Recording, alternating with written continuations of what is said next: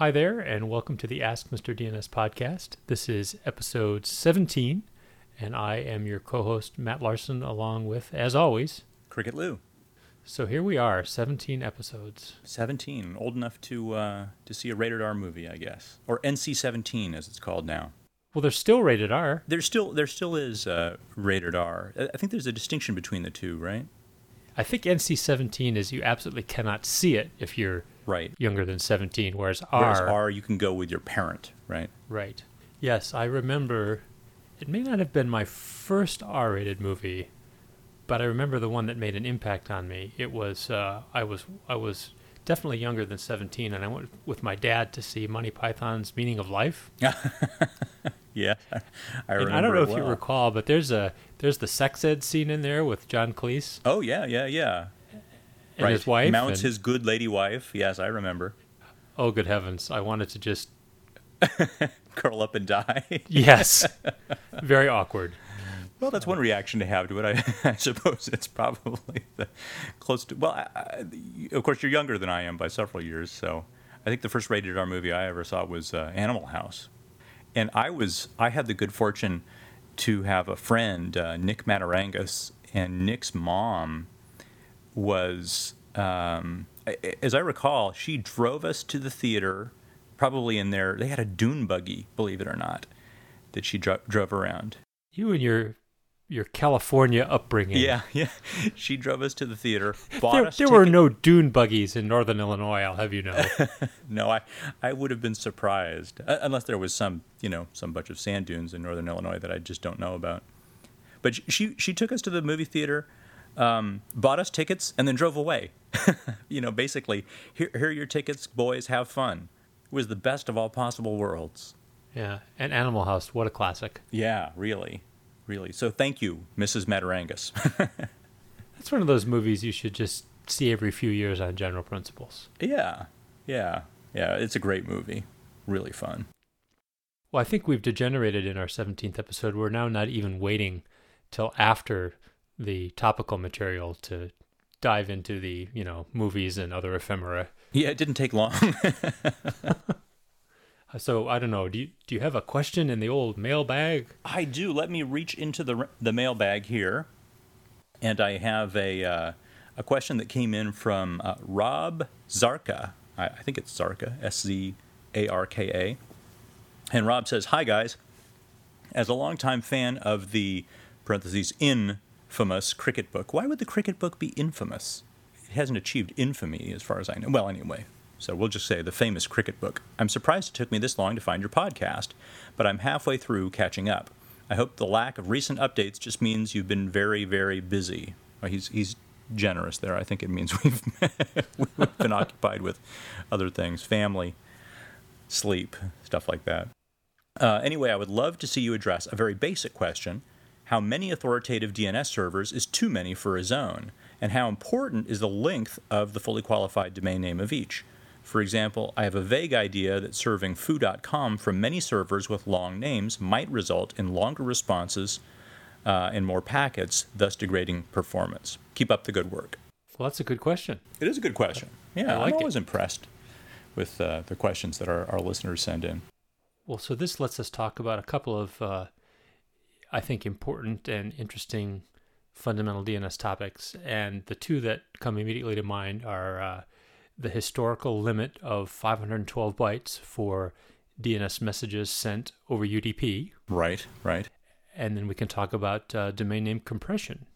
Yep, and how that works and how the sort of similarity of the domain names in a DNS message has an impact on the effectiveness of compression, right? So the 512 byte limit, I mean, it should be historical at this point, right? Basically, should be. Basically, now that every modern name server supports eDNS 0, we can use DNS messages that are much, much larger than 512 bytes, and it's only very old name servers that impose that restriction. Except there are those intermediate devices, right? Those pesky middle boxes. Yeah, the middle boxes. That's sort of a new term, isn't it? I guess new within the past, 5, 6, 10 years. Yeah. Depends yeah. on your definition of new, I guess. Yeah. And so I guess there are some devices that are particularly problematic. Things that sort of attempt to function like firewalls, I think, are the chief culprits here, right? Yeah, I would say any sort of device that wants to add value by looking at DNS packets and trying to understand them and take action based on their contents. Right, right. I remember early on in the history of eDNS 0, which was the extension that allowed these longer UDP-based DNS messages, I remember that Checkpoint had some facility called Smart Defense, and Smart Defense was not too smart in that it believed that DNS messages couldn't be longer than 512 bytes and wouldn't allow them through. So I believe you even had to either turn off Smart Defense or you had to disable eDNS 0 in order to work through Checkpoint Firewall for a while. Well, the other one that was notorious that I've heard mentioned more recently is the Cisco PIX firewall. Can you even buy a Cisco PIX firewall anymore? I think that PIX has been superseded. You know, it's a whole product line now, but I forget exactly which one. Maybe ACE, like Application Control Engine or something like that. Well, you're more up on that than I, but I definitely know that there are versions of Cisco PIX that I believe out of the box come with, well, definitely out of the box assume that DNS messages are 512 bytes or less, and you can override the default config. I believe that's the situation. Right, right. So, and there's also, I think that in this day and age, eDNS 0 has been around long enough so that probably most people have dealt with these problems with their firewalls. At least I would hope so.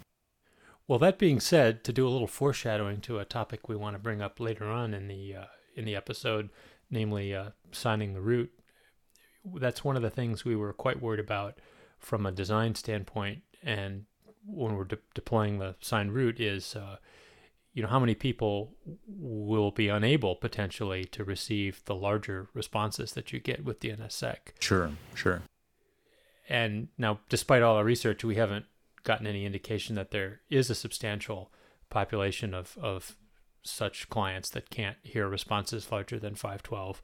But we certainly went to an awful lot of trouble to roll out slowly to make sure that if there were such clients, we would find them and give them chance to complain. So all that being said, theoretically you could have a whole bunch of NS records if you wanted, and the 512 byte barrier is, for all intents and purposes, a thing of the past. And in fact, I'm reminded of some, really heinous examples I've seen in really large Microsoft Active Directory installations, where I think AD by default, when you add a new domain controller, it just slaps the NS record in the zone, right? Yeah, every instance of a Microsoft DNS server that it runs as AD integrated for a particular zone will add an NS record in for itself, and then you can use the DNS console MMC snap-in to delete it, but then it'll add itself back in. Oh, I didn't know that. Yeah, I believe that's true. But I have definitely seen truly huge NSRR sets for zones that just have, dozens of NS records. Oh yeah, it's terrible. I mean, in some cases, it's not dozens. It's well over 100 in the cases of some of our customers. Oh wow, that's crazy. So you definitely don't want that. I think Rob's definitely he's got the right idea that at some point you reach diminishing returns in that you have these large responses and they're really not doing you much good. Mm-hmm. That is kind of a lead in into this other topic that I mentioned that would be good to talk about, and that's domain name compression, which is a rather clever little hack that the DNS packet format, or strictly speaking, it's the DNS message format, allows.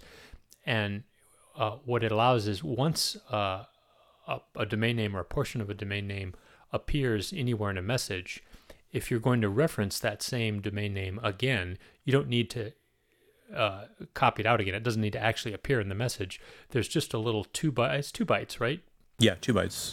There's a 2-byte pointer that's basically the byte offset earlier in the message of where the domain name that you're interested in occurs. It's possible to name your name servers to take advantage of this, if you give them all a common domain name, then that common domain name only needs to appear once. And sort of the canonical example of this is the root servers. The root servers used to be named sort of like every other name server, namely the organization that ran the root server. That was the name of the server. Right. There was like AOS.brl.mil, and there was a PSINet name server, all those ones, right? And and a terp.umd.edu, because the Maryland's mascot is the terrapin. Kind of an odd mascot, but yes, I think they're the Fighting Terrapins, even, aren't they? Now I'm going to have 50,000 University of Maryland people upset at me for talking potentially disrespectfully of their mascot. But anyway, we should be so lucky as to have that many listeners. But anyway, so that's how the root servers were named, and this was back in the day before EDNS 0, and the sort of decision was, well, we need more root servers, but we were already at 512. The list of the response for the priming query, which is when you send a root server a query for the NS records for the root itself, the priming query response was already nearing 512 with the then current list of root servers. And somebody had the idea, I believe it was Bill Manning, one of the operators of the B root, had the idea that, well, if we renamed them all and gave them a common domain name, we could take advantage of compression. And so that's why they're named a.root-servers.net through m.root-servers.net, because that, the first domain name, you get a.root-servers.net, that appears in the message, and then when it comes time to reference B, you only have B, and then a backward pointer to wherever root-servers.net appeared the first time in the message, and so on. Right. B dot what he said. Exactly. And so he could take advantage of this. Rob could take advantage of this, and have, if he wanted to have that many name servers, he could have the name servers have domain names that ended in the same suffix, effectively. Yeah, I think it's the rare zone though where you actually need multiple name servers for the performance that they afford. I mean, I guess if you ask, well, why do you need multiple name servers in the first place? I would argue there are two reasons. I mean, one is for redundancy, so you don't have a single point of failure. And the other would be capacity to spread the load around. There's also, I think, geographical distribution. Oh, okay. I'll buy that. Yep. Some organizations that have a global presence want to have, big name servers close to, where they have concentrations of customers, and, that can argue for having a large number. All right. Yep. I agree with that. So the point I was working toward was that for most zones, though, the capacity is really not an issue, because you're just not going to get enough queries that you'd stress, even two name servers probably. When you talk about the root or .com and .net, we get enough queries for .com and .net that, we need every one of the 13 authoritative servers, and even more with Anycast. We really have enough load that we like to spread it around like that. But, that's the outlier in terms of capacity. Mm-hmm. Yep. There is one note that we might want to bring up, though, which is something that I have to say that I probably wasn't aware of until relatively recently, and actually probably didn't cover in DNS and Bind at all, which is, you probably don't want resolving the names of your name servers to require looking something up in a completely different domain name. Do you follow me? Yes, absolutely. So are you saying that if the foo.com zone should probably name its name servers in foo.com?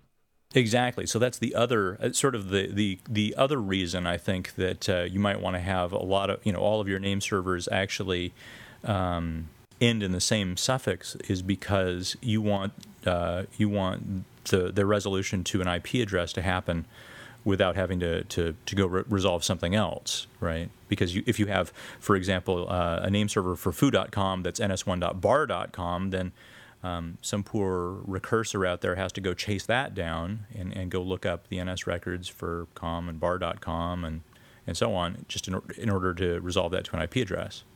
Yes, the term that I've seen for this that I think the credit for it goes to Dr. Dan Bernstein, University of Illinois, Chicago, who wrote Tiny DNS and DNS Cache. He calls that in bailiwick. Yeah, in bailiwick, yep. Yeah, if the name of the server is the name of the domain. And I resisted using that term, but I think it's. I know. But I think it's probably too late. It's become a term of art, I think. Yes, the horse has left the barn. It has.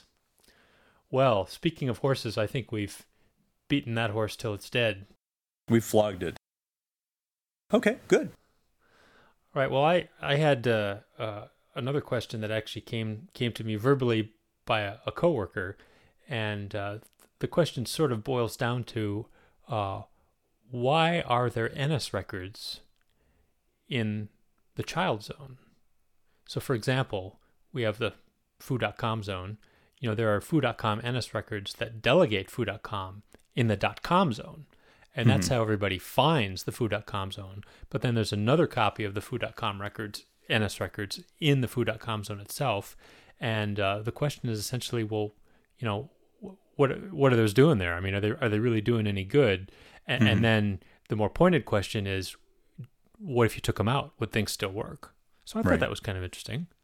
Well, I have to take you to task because I know how exacting you are, and I know especially how exacting your wife is. And you said it came to you verbally. Well, of course it came to you verbally. He didn't act out the question, right? I guess not. Yes, it came to you orally, right? Oh, I see what you mean. Yes. Okay. I know that Sonia would have taken me to task had I said that, or at least an eyebrow would have raised. I think. Yes, you're absolutely right. Thank you. No, but it's a good question. It is. And it's one I think that I can even recall early on in learning about DNS, wondering what those NS records were doing in the zone itself. And I've come to call those intrazone NS records, although I don't necessarily know that that's the correct term. It's just the one that I use. Do you know, is there a better term for it? Not that I know of. I've used that term myself. That probably dates back to our Acme Byte and Wire training material. Probably. In fact, I think it does. I can see the slide in my mind's eye. Yeah. So what do those NS records do? I guess one thing that we should talk about just briefly is credibility, right? And the idea that when you're resolving www.foo.com, initially you're going to get a set of NS records from the com name servers, and then you'll query one of the foo.com name servers that you're referred to. And probably when you get a response from that foo.com name server, you'll also get a set of NS records in the authority section of the message that comes back.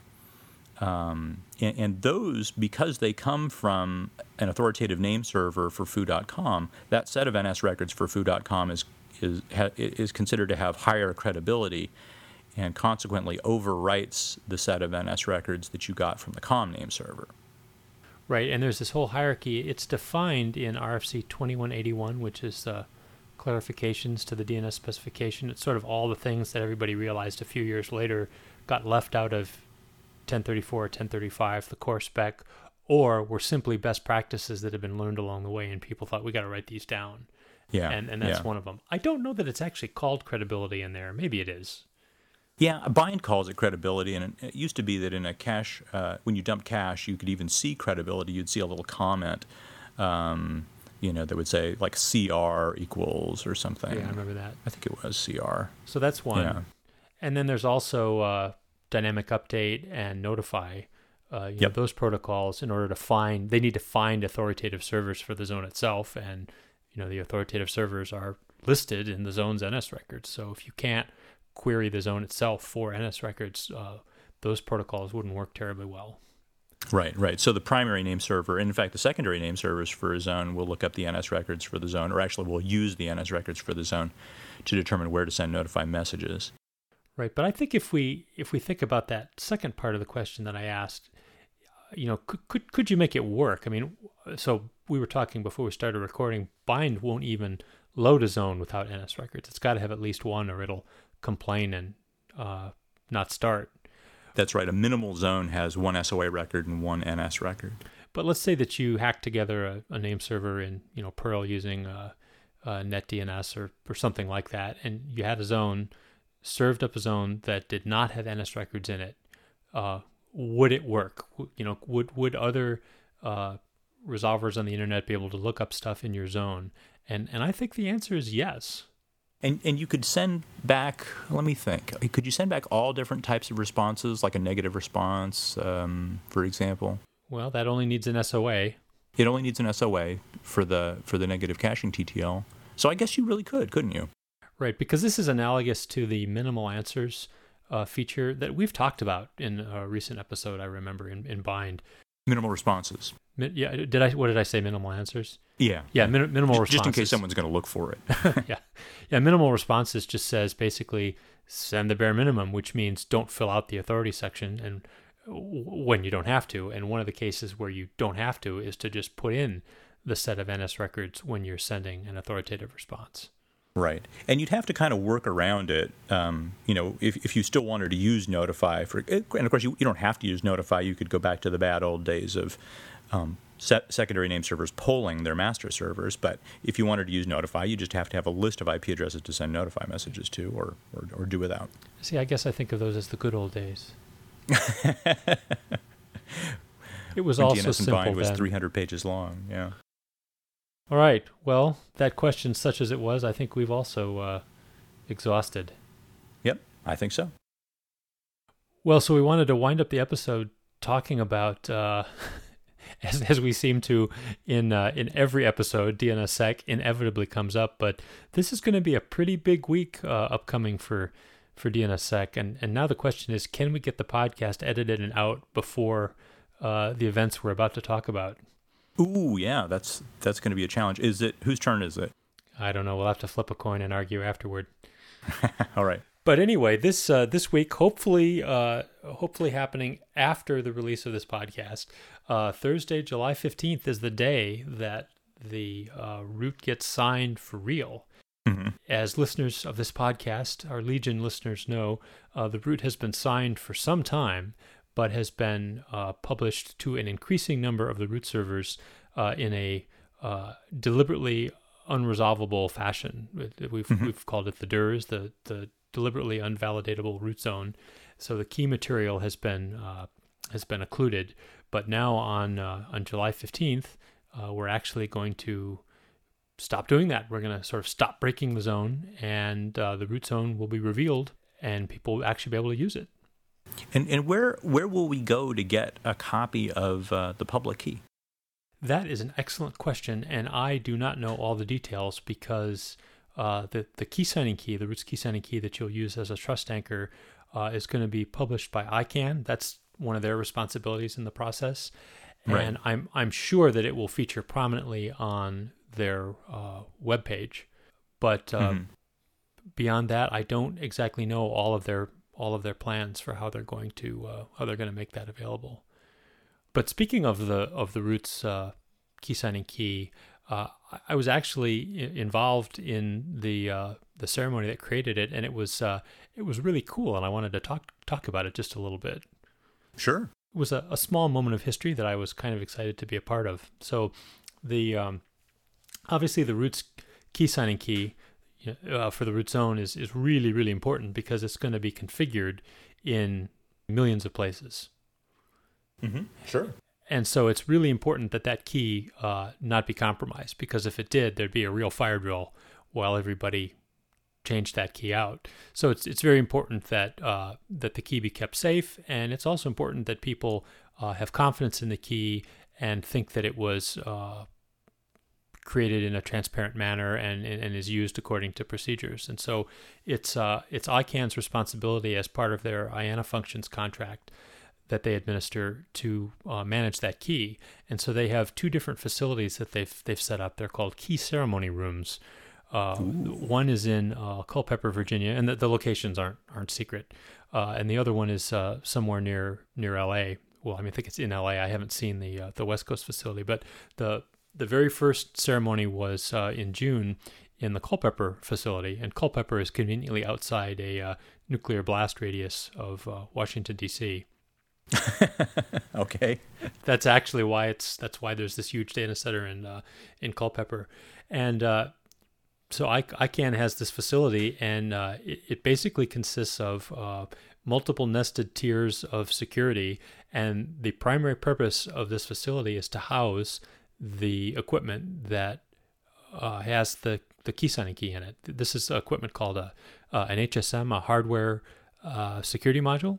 And that's you can consider it sort of a black box that has a private key in it. You generate the key on the box, and you can't get the key out of the box to look at it. You can get it out of the box as an encrypted blob that you can then move to another box for redundant purposes, but you can't ever see the key. When it moves, it's this opaque blob that you can't see. And you send data into the box to be signed, and out comes the signed data. And in fact, the kinds of HSMs that we're using for the root are the absolute most stringently certified ones that actually are sensitive to tampering. Literally, if the thing thinks you're trying to get inside it, it just zeroes out the key material and turns itself into a brick. So you have to be careful. You can't even drop them, because it's not so much that you'd break it, but that it would self-destruct. Yeah, it would self-destruct, exactly. So there was a ceremony in June where a bunch of us got together, and that key was created. And there are people called trusted community representatives. ICANN is involving people in the community to have a role in using the key to increase the transparency and to increase the participation. And so there are 7 people whose job is to hold a portion of the key. Well, it gets a little complicated here. So the key needs to be backed up, because what would happen if you lost both the Culpeper facility and the LA facility? Then nobody would have a copy of the key signing key. So what the HSMs can do is they can export an encrypted copy of the key for backup purposes, and then they can take the decryption key for that encrypted blob, and they can split it among multiple parties. So the number that we've chosen is 7. So seven people hold a share. They're called recovery key shareholders. They hold a share of the key that decrypts the key signing key. And 5 out of the 7 of those people would have to come back together with their smart card, with their portion of the key to reconstitute the decryption key for the key signing key. So those people got enrolled, and they left with their smart card. And then there are another 7 people called crypto officers, and they'll have an ongoing responsibility.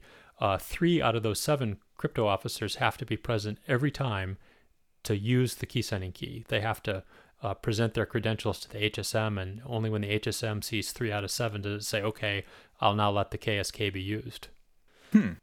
So there were really quite a large number of people in there. Yeah, it sounds like it. Yeah, we had the 7 recovery key shareholders, we had the 7 crypto officers, and everybody had to be there to go through the sort of enrollment process. And then you can't just get into this room. One person can't get into the room. It takes 2 people to get into the room itself, and then the safes that hold the HSMs and the other material, those are in yet another interior room, and it takes. Well, I don't know all the security off the top of my head, but there are 2 safes, and it takes a separate person to open each safe. So you end up needing, I think you need 3 people just to get into the facility, and then that can't even get you into the safes. So it takes a bunch of people to do this, to say nothing, and that's just ICANN staff, to say nothing of the actual crypto officers themselves, the community representatives that are needed to actually use the key. I keep thinking of the beginning of Get Smart.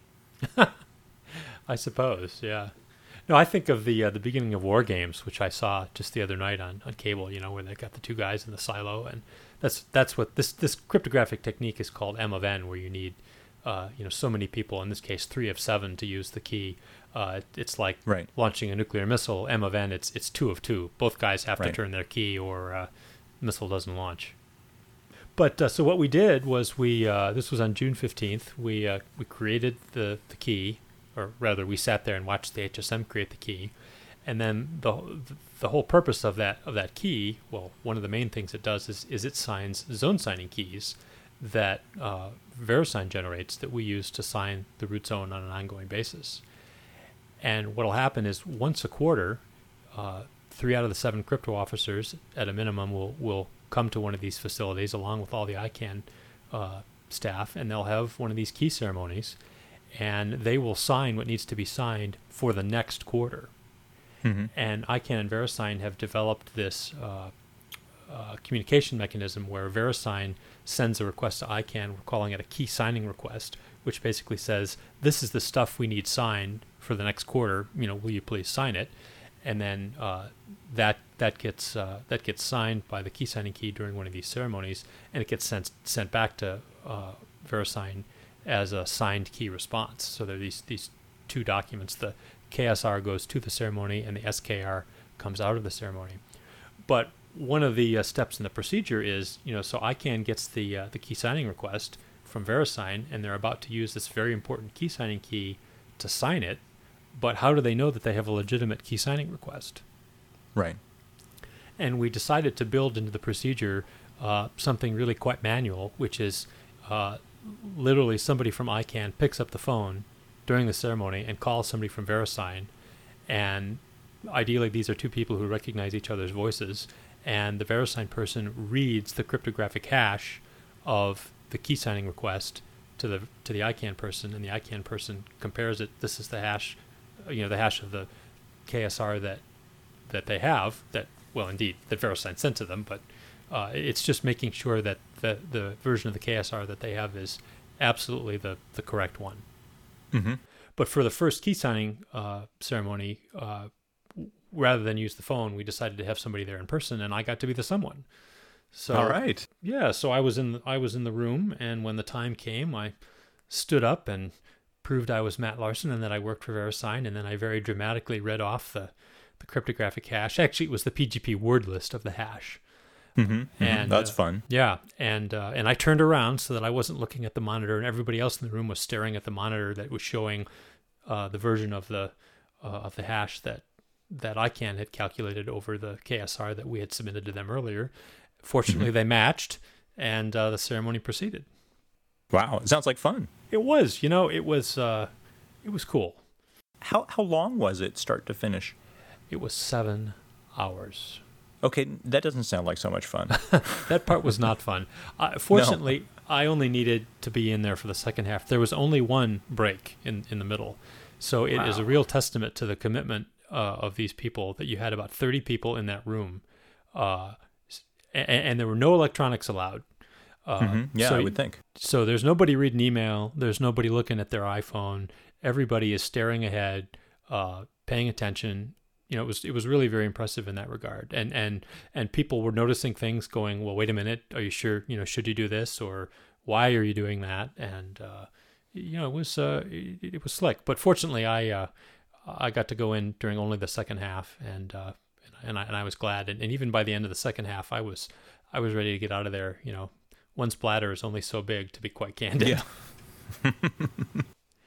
But that was the key ceremony in June. So that was starting. ICANN signed the material for Q3. So starting on July 1st. So July, August, September, and tomorrow, as a matter of fact, is when ICANN is having a key ceremony in their LA facility, their West Coast facility, and that's when they've securely couriered the key material to that facility, and tomorrow they'll initialize the HSMs in that facility, and as long as they'll have everybody there, they're going to sign the key material for Q4. And Dwayne Wessels, whom we've talked about on this podcast, and who's actually appeared, we've talked to on this podcast, Dwayne is actually going to be in LA, and he will do the same role that I did. He will attest to the accuracy of the Q4 KSR. Cool. Wow. Well, when you say secure courier, it makes me think that naturally makes me think of the Ocean's 11, Ocean's 12 movies or something. Yeah, no, that's really important. There's a physical chain of custody all the way. Well, from now on, just those rooms. I mean, literally nothing happens in those ceremony rooms that is not logged and videotaped and recorded. Everything. There's a constant surveillance of those rooms, again, to increase community trust in the security of the key, and that also that logging and that audit trail applies to the key material itself. So from the time that it left the Culpeper facility until it shows up in LA, you can be sure that ICANN staff, if asked, could give you an accounting of exactly where the material's been and who's had it in their possession. Mm-hmm. Great. So I think that's more than enough about that, but it was cool. I guess I should say if, well, we won't, by the time this podcast appears, it'll be too late, but they're actually, this ceremony is being streamed live over the internet, so you could actually watch. It won't be 7 hours, it'll be less, but, if you have nothing better to do, you could watch. All right. All right, enough about key ceremonies. Well, shall I take us out? I think you should. All right. Well, as always, thank you very much for tuning in. It's always a pleasure receiving your questions. If you want to submit a question, please email it to Mr. DNS, that's mrdns, at ask-mrdns.com, and we'll hope to hear from you. See you next time. Bye-bye.